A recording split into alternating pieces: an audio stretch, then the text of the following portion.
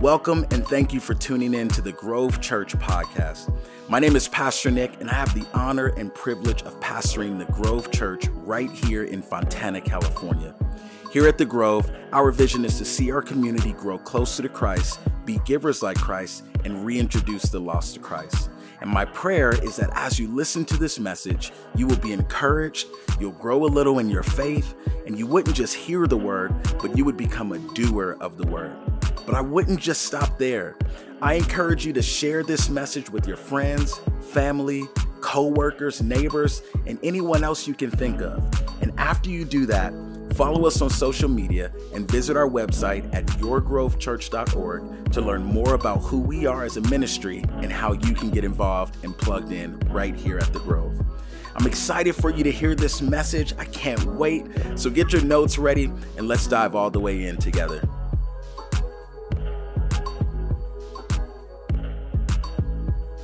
All right, John chapter 6 verses 1 is where we're going to start today. We're going to look at John chapter 6. We're going to look at verses 1 through 14. John chapter 6 verses 1 through 14. We'll start there and then we will jump into this word. So here's what it says. It says, sometime after this, Jesus crossed to the far shore of the Sea of Galilee, that is the Sea of Tiberias. And a great crowd of people followed him because they saw the signs he had performed by healing the sick. Then Jesus went up on a mountainside and sat down with his disciples. The Jewish Passover festival was near. When Jesus looked up and saw a great crowd coming toward him, he said to Philip, "Where shall we buy bread for these people to eat?" This is Jesus asking a question. Where shall we buy bread for these people to eat? He asked this only to test him, for he already had in mind what he was going to do. So Jesus is asking the disciples this question, and he already knows what he himself is going to do, but he wants to see, based on the question that he asked, he wants to see what is going to be the response of the disciples. Verse 6 again, he asked this only to test him, for he already had in mind what he was going to do. Verse 7, it says, Philip answered him, "It would take more than half a year's wages to buy enough bread for each one to have a bite." Next verse, verse 8, it says, another of his disciples, Andrew, Simon Peter's brother, spoke up, "Here is a boy with 5 small barley loaves and 2 small fish. But how far would they go among so many?" So he asked a question to his disciples. 2 of them answered. The first one says, where are we going to get enough for all these people?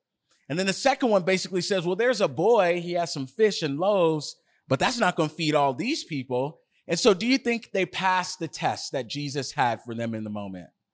Yes or no? Do you think they passed the test?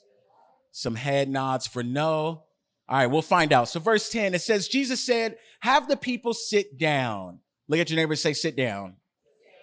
Have the people sit down. There was plenty of grass in that place, and they sat down. About 5,000 men were there.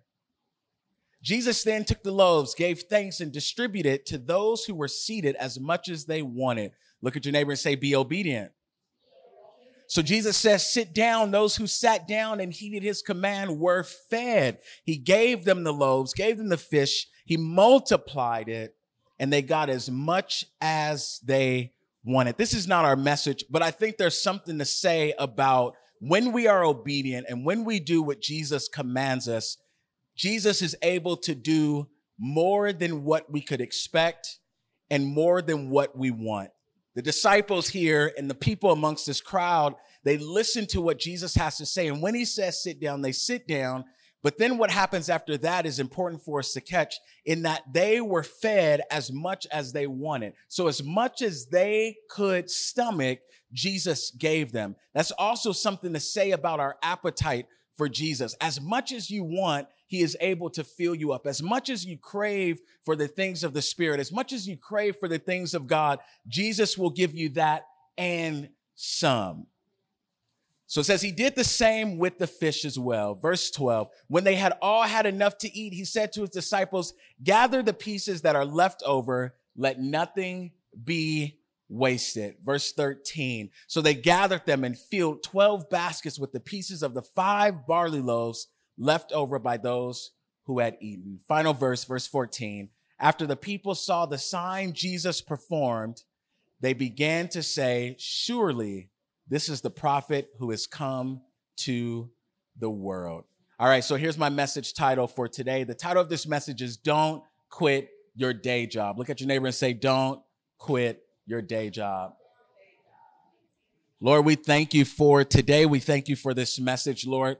Let it be delivered the same way that you've given to me, God, full of life, full of encouragement, full of your spirit, Lord.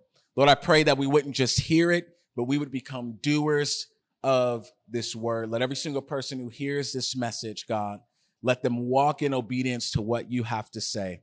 In Jesus' name we pray. Amen. All right, don't quit your day job. Don't quit your day job. This is important, and we'll talk about what this all means. But here's how I came about this message. So yesterday I was doing some painting, and I found myself in the middle of painting thinking, you know what? This is not for me. Have you ever had that thought? Have you ever started out to do something and you thought, man, this is going to be fun and we can do it? I know a lot of people are doing DIY projects, and you get started and you think, wow, this is going to be awesome. The first 5 minutes of the project is great. The first 5 minutes you think, this is going to look so great when it's done. But about the halfway point of the project, you start to realize this is not for me.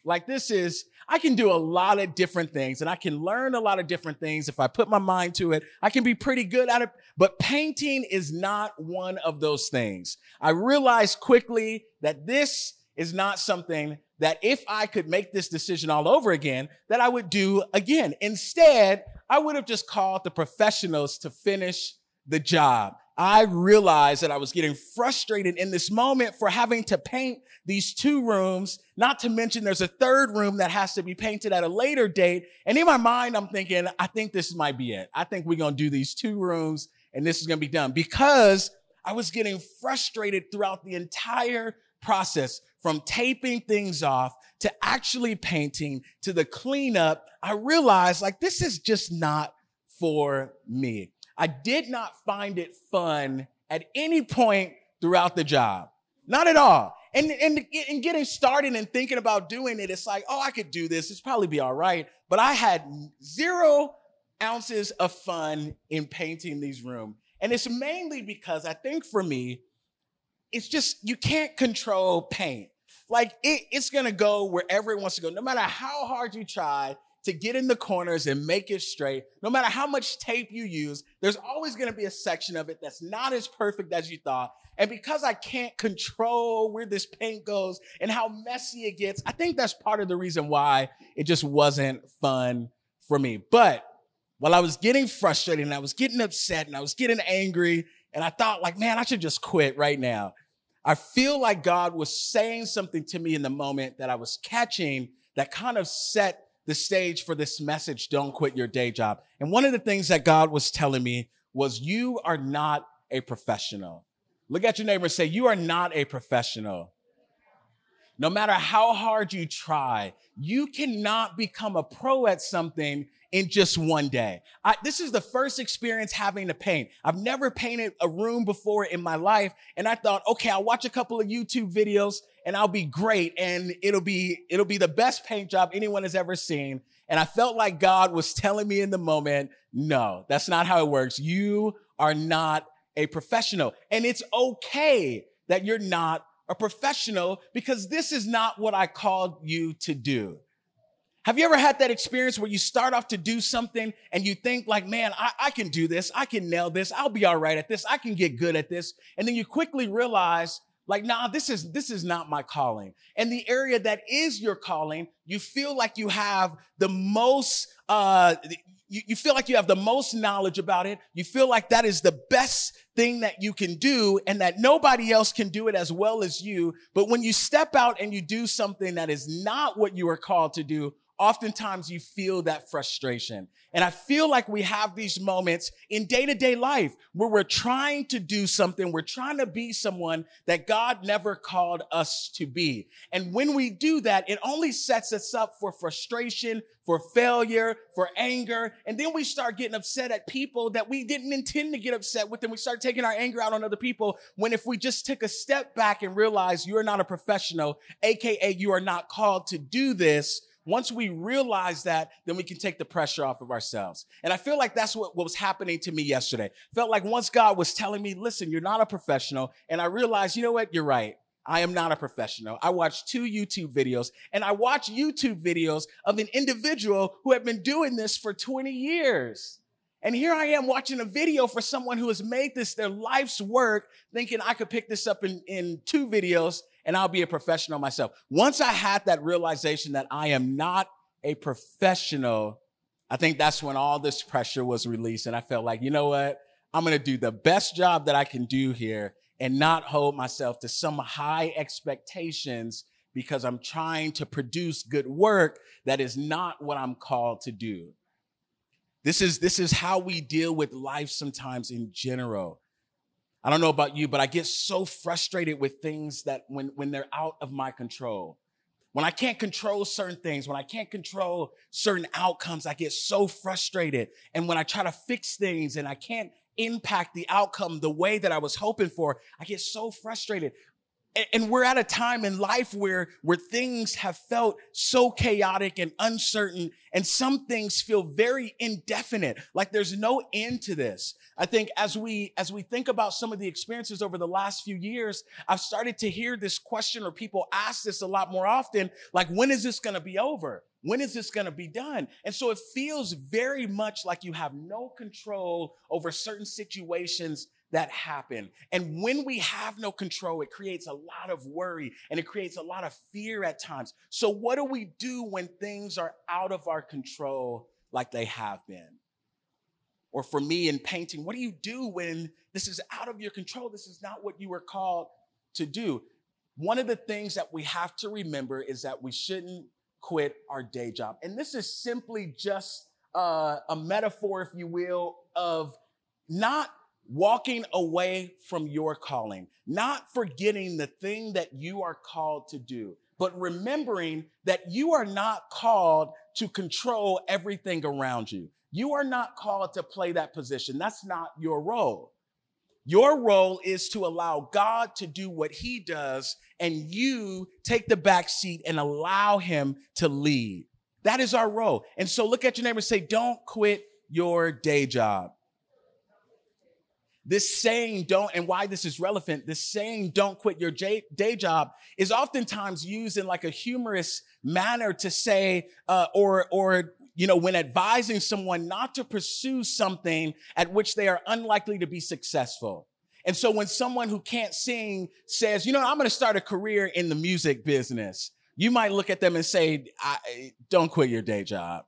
Or someone who tries to become a painter who has never painted a room in their life, and after they see that streaky wall, you might say, I wouldn't quit my day job if I were you. Or someone who wants to be a dancer and they love and they're passionate about dance, but they have no rhythm. You might say, like, I would probably stick to your day job. And so oftentimes it's used in this humorous manner. Last week I shared this quote that has really resonated with me in life. In our message from last week, but I wanted to share it again. And it's this quote that when we do things we don't do well, things don't go well. And I feel like that is so important when we start thinking about when things are out of our control and what our response is to those times. And so when things are out of our control, when we can't impact the outcome the way we want to, what we have to remember is that it was never intended for us to be in control. And when we try to assert our control, when we try to do things that we don't do well, things will never go well. And so you will always feel like you are behind the 8 ball, so to speak, trying to manage things that are out of your control when you were never intended to be in control. When we try to control the outcome in life, things don't go well. We were not created to control the things of life or to worry about them. That's not the position that we're supposed to be playing. Instead, it is God who sustains and keeps everything around us moving. The Bible says that he watches over its word to ensure that it becomes and performs the thing that he called it to be. So it is not our role or our job to be in control. It is God's solely. Isaiah chapter 45, verse 5 through 7, it says, I am the Lord, and there is no other. Apart from me, there is no God. I will strengthen you. You're not going to strengthen yourself. No matter how many weights you lift, no matter how much physical lifting you do, that does nothing for your spirit. God says, I will strengthen you, though you have not acknowledged me, so that from the rising of the sun to the place of its setting, people may know there is none beside me. I am the Lord, and there is no other. It continues on. It says, I form the light and create darkness. He's basically just saying, this is all me.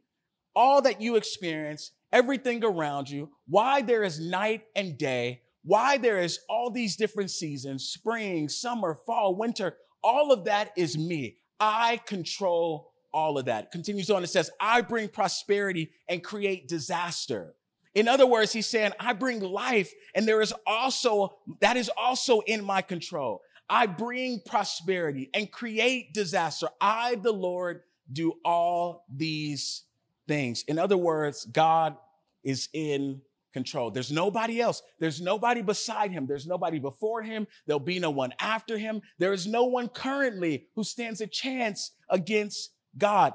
You don't stand a chance. And so it is better that things are not in your control and that they are in God's control. And when we are living in a time where we want to control everything that's going on, and we want things to go back to this quote unquote normal, well, the only normal that exists, the only thing that remains constant is God. We should always expect life to change, evolve, and things become new or different.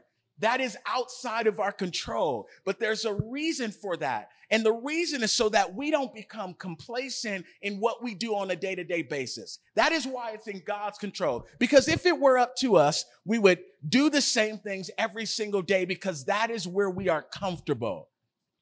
But not only is it important for us to step outside of our comfort zone, but it's important for us to allow God to control everything that happens.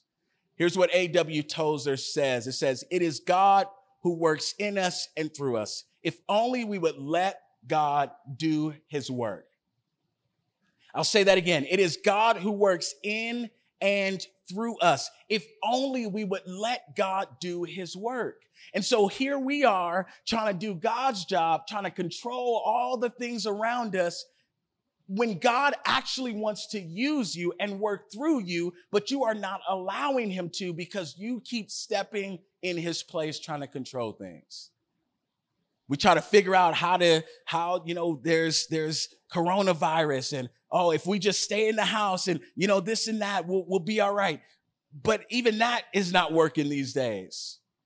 And we spent a lot of time in the last few years trying to figure out how to change the reality of the things that we see, whether it's racial equity, whether it's, this virus, whatever it is. There's been plenty of people who have tried to play this position of taking control and being in charge when really as a world, we are looking for God and we don't even know it because we're looking for peace and we're looking for comfort and we're looking for healing and we're looking for life and this renewed sense of passion and invigoration. All of that is contained within Jesus. We're looking for Jesus, but yet we are in the way because we're trying to do his job. So we have to remember, don't quit our day jobs. It is God who works in and through us. If only we would let him. If only we would let him. In other words, God is better at his job than we are at ours. And we have to do our job and let him do his. We have a specific part to play in all of this. You have a part to play. You have a job to do. But if you're so busy trying to do God's job, you'll miss out on your blessing because you're out of position. So what does this mean? What does it mean to effectively continue doing what we're supposed to do and play in our positions. Here's 2 points that we're going to make today. The first one is this. The first one that we need to keep in mind is that we can do what only you can do. That is it. And I love this very simple phrase. And I try to tell this people all the time. When people at work are concerned or upset about certain things, I remind them, do what only you can do. When there's certain people who aren't performing as well as they should be performing, and they ask like, well, how do I get better? How do I make the curve and pivot and do better in performance? I remind them, do what only you can do. Stop worrying about all the other things, all the other variables that you can't control, and do what only you can do. And that's a reminder for us today that we have to do what only we can do and stop trying to do all of the extras. Here's what John chapter 6, verse 5 through 10 says. Again, it says, when Jesus looked up and saw a great crowd coming toward him, he said to Philip, where shall we buy bread for these people to eat? That was the question. And look at Philip's response. He said, Philip's response was, he was focused more so on the how, right? Because here's how Philip answered. He said, it would take more than half a year's wages to buy enough bread for each one to have a bite. So Philip is focused on the how. Look at your neighbor and say, that's not what he asked him. Jesus wasn't asking Philip how we were going to do this. Jesus' question was, where? Where shall we buy the bread? And of course, we know already from the text that it was a test, that he was testing Philip. But Philip's response, he didn't pass the test. Jesus said, where shall we buy bread for these people to eat? Jesus was looking for Philip to respond by faith, and yet he and Andrew, who jumped in as well, they were both responding from a place of doubt. And so instead of responding from faith, they were responding from a place of doubt. And they both failed the test because they were both focused on the how. And all Jesus needed them to worry about was where, right? That is what he asked them. He didn't ask, how shall we feed all of these people? He said, where are we going to buy the bread? Meaning, I know how we're going to do it. That is my focus. That is my job. Your job is to tell me where. Where are we going to get the supplies to feed all of these people? In other words, they were more focused on whether it could be done, period, as if they had to worry about the miracle, right? And that's how we act sometimes. We worry so much about our problems and things that happen on a day-to-day basis as if it is in our control to have the miracle happen, as if it is in our control to cause the miracle. And that is what Philip and Andrew were worried about. They were worried about producing the miracle themselves instead of simply doing their part. And that is by responding to Jesus based on the question that he asked with faith.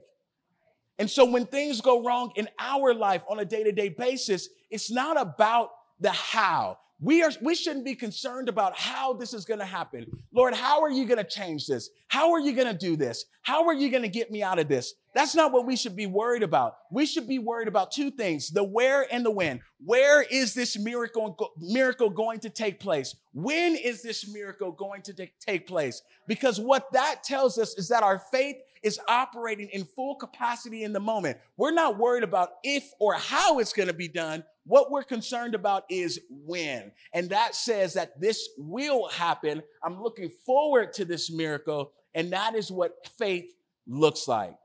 We might find ourselves in the same boat where Jesus is testing our faith from time to time. And I don't know about you, but I feel like my faith over the last few years has been tested. There's so many things that have gone on, so many things that have happened. And you probably have asked the same question, like, all right, Lord, what's going on? What are you doing? Why is this happening?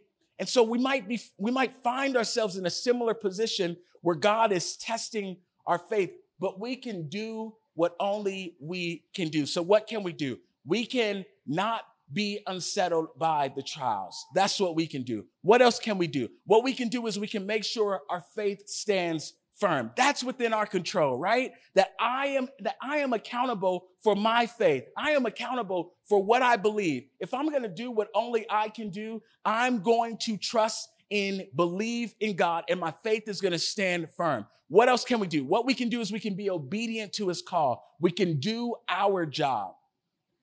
the thing that he's called us to do. We can do that thing, whatever it is, whatever God has called you to do, whatever God has put on your heart, do that thing to his fullest capacity. What else can we do? What we can do is we can exercise our faith. So when the going gets tough, we don't get going, but we sit and we focus on how God can change the difficult times. When our faith is not operative, our motto is when the going gets tough, I get going. We start to run and we start to flee and we get out of position. But what we have to do is we have to stand firm, exercise our faith. What else can we do? What we can do is we can believe he who says he will do it, will do it. We can trust his word. What we can do is we can be strong and courageous. The same thing he tells Joshua before the people of Israel cross over into the promised land. Be strong, be courageous. Have I not commanded you to do this? Be strong, be courageous. What we can do is we can trust God in every aspect of our life. We can pray and ensure that what we're asking for aligns with his word. What we can do is we can resist the devil and his deceptive plan to make us lose hope. We can do all of these different things, and that equates to us doing what we can do. We can't worry about everything else. What we have to do is what we can only do, and we have to let God fill in the gaps everywhere else. This point of doing what only you can do is about position. It's about your position. It's about staying in your position. It is about where you are graced at. What are you graced to do? You can't step out of that grace zone. Whatever you've been called to do, you have to play that position. Paul puts it this way in 1 Corinthians chapter 3, verses 5 through 9. He says, what after all is Apollos? And what is Paul? Only servants through whom you came to believe, as the Lord has assigned to each his task. I'll say that again. The Lord has assigned each his task. Paul says, I planted the seed. Apollos watered it, but God has been making it grow. So everybody is in their position. Paul plants, Apollos waters. They worry and let God do all the growing. They worry about their roles, planting, watering, and they allow God to produce the harvest. So neither one who plants nor the one who waters is anything, but only God who makes things grow. Only God who makes things grow. So as much as you might want to change the things around you, only God makes things grow. The one who plants and the one who waters have one purpose, and they will each be rewarded according to their own labor. You have a purpose, and you will have to stand before God and give an account for whether or not you fulfilled that purpose. You will have to stand before God and give an account about whether or not you did what he called you to do, and you will be rewarded based on your labor and accomplishing the purpose that God has put on the inside of you. Paul continues, he says, for we are co-workers in God's service. And so if I'm not doing my job, then I'm a terrible coworker, right? In order for me to be employee of the month, I have to play my position. I have to do what God has called me to do and allow God to do his thing. We are coworkers. It is not my responsibility to plant, to water, and to cause it to grow. That's not my job. My job is to plant and water. My job is to be faithful to those two things. That is it. My job is to be faithful to believe what God said in his word. My job is to be faithful that he will cause these things to come to pass. My job is to be faithful to praying, to reading his word, to trusting in him, to meeting and gathering with other like believers. That is my job. I am purposed for those things, and I have to let God do the other things. Paul reminds us of this, that the Lord has assigned each of us a task. And so we can't be concerned with doing things that don't fall in line with that task or our purpose. If we're not doing what we are called to do, then we are out of position.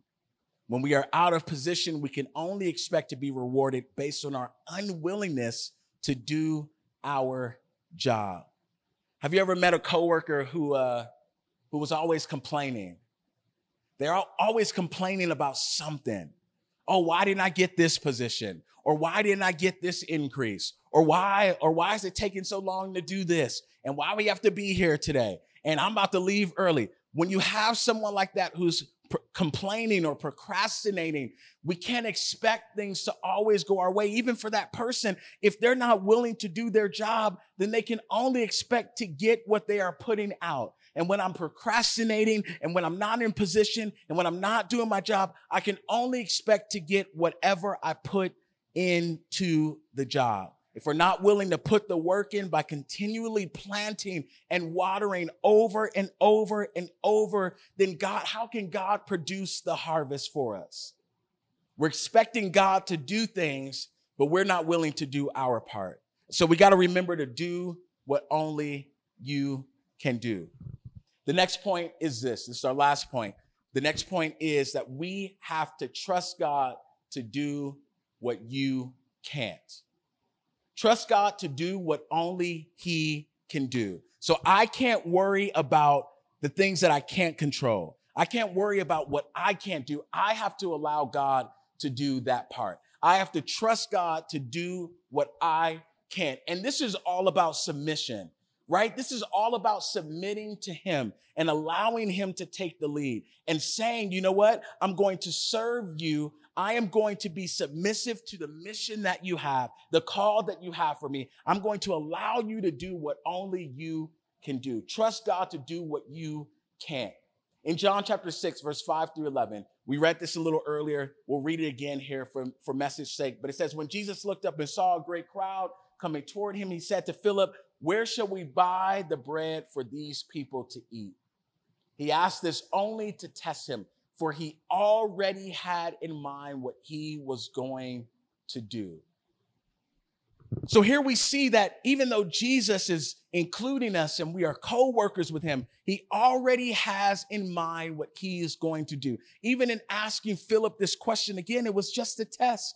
Jesus already knew what he was about to have happen in the moment, but he wanted to see whether or not Philip would pass the test. This point of trusting God to do what you can't, it's all about faith. It's all about trusting. It's all about pride. It's not about pride, but it's about humility, right? It's about this humility in saying, I can't do everything. I can't do everything. For me, with like the painting, it's a little bit of a prideful moment of like, I'm going to paint these 2 rooms and I'm going to do a really good job at it, as opposed to just allowing somebody else to take care of it. I had to realize in the moment, I can't do everything. I can't. While I would love to, and I would love to be an expert at many things, I can't do everything. And that's the position that we have to play. We have to submit to God, knowing like, listen, I can only do what you've called me to do. I can't do everything. I can't cause this to grow. So I have to submit myself to you. Submission is all about humility. It's about meekness. Submission, one of the definitions is the action or fact of accepting or yielding to a superior force or to the will or authority of another person. And so in this case, I am submitting to God. I am yielding my authority. I'm yielding my position, and I'm allowing myself to serve him and move and do the things that he's called me to do. I won't quit my day job because I recognize that I can't succeed trying to do the things that only God can. If I'm trying to play that role, again, I'm out of position. I won't succeed. While we are busy worrying about things and trying to control the narrative and outcomes of certain situations, Jesus, similar to what the text tells us, Jesus already has in his mind what he is going to do. That's such an important point because we worry about all these different things and the outcome of all these different things. But Jesus already has in mind what he's going to do. It is inefficient for us to worry about the how. It is inefficient for us to do that when God is already on top of that. We are responsible for getting out of the way and letting him do his job. Look at your neighbor and say, let him do his job. I absolutely love this quote. It's from A.W. Tozer, another quote from him, but here's what it says. It says, the reason why many are still troubled, still seeking, still making little forward progress is because they haven't yet come to the end of themselves. We're still trying to give orders and interfering with God's work within us. When I'm not in my position, when I'm not allowing God to do what I can't do, I am interfering with God's work. When I am not submitting to his will and to his authority, I am not allowing God to do his work. I am in that moment, I am in the way. And trust and faith are at work when I pivot from worrying about how and start looking forward to the when. And this is kind of a double entendre, right? When I stop looking at and stop worrying and I pivot from worrying and worrying about the how and start looking forward to the when, as in W-H-E-N, when it will happen. And then also the when, W-I-N, as in overcoming the situation. That is when trust and faith are actually at work. When I stop worrying about how and start looking forward to the when. And that's where we have to be. That has got to be our position. That has got to be our mindset. I've got to stop worrying about the how and start looking forward to when this will happen. That's the role that I have to play. Because anything other than that, I am in the way. Anything other than doing what God has called me to do means that I am out of position and I am not doing what God has purposed for me to do. We get so frustrated. We get so frustrated when we try to take matters into our own hands. And we wonder and we question, why is this not working? Why is this not coming to pass? Why am I unable to get rid of these feelings? Why am I unable to progress? Why am I seeing little forward movement? And it's because we have not completely turned it over to God. Again, the quote we just read from A.W. Tozer is that, listen, we have not come to the end of ourselves yet. I think that is the struggle that we have as people, at the state of our country. We have not come to the end of ourselves to realize that none of this foolishness and none of this craziness that's going on will ever subside until we all come to the end of ourselves and we submit ourselves and we submit the rule and our decisions and our pride and all of that. When we submit that to God, that is when things begin to change. But until then, we are just in the way. And we've got to allow God to do the things that we can. I think the first thing is recognizing that, listen, I can't do everything. I can't do this. I'm not good at this, right? I'm not as good as I could be if I allow God to take on what he wants to take on. I am not performing. I am not behaving. I am not at my optimal speed or my optimal progress when I am not doing what God has only purposed me to do. And so if we ever want to move forward, if we ever want to make progress, if we ever want to see change, if we ever want to stop being frustrated about the things that we can't control, then we have to allow God to take the reins and we have to allow him to lead. And that is how we move forward. That is how we make progress, when we come to the end of ourselves and we allow God to do what only he can do for us. Every head bowed and every eye closed today.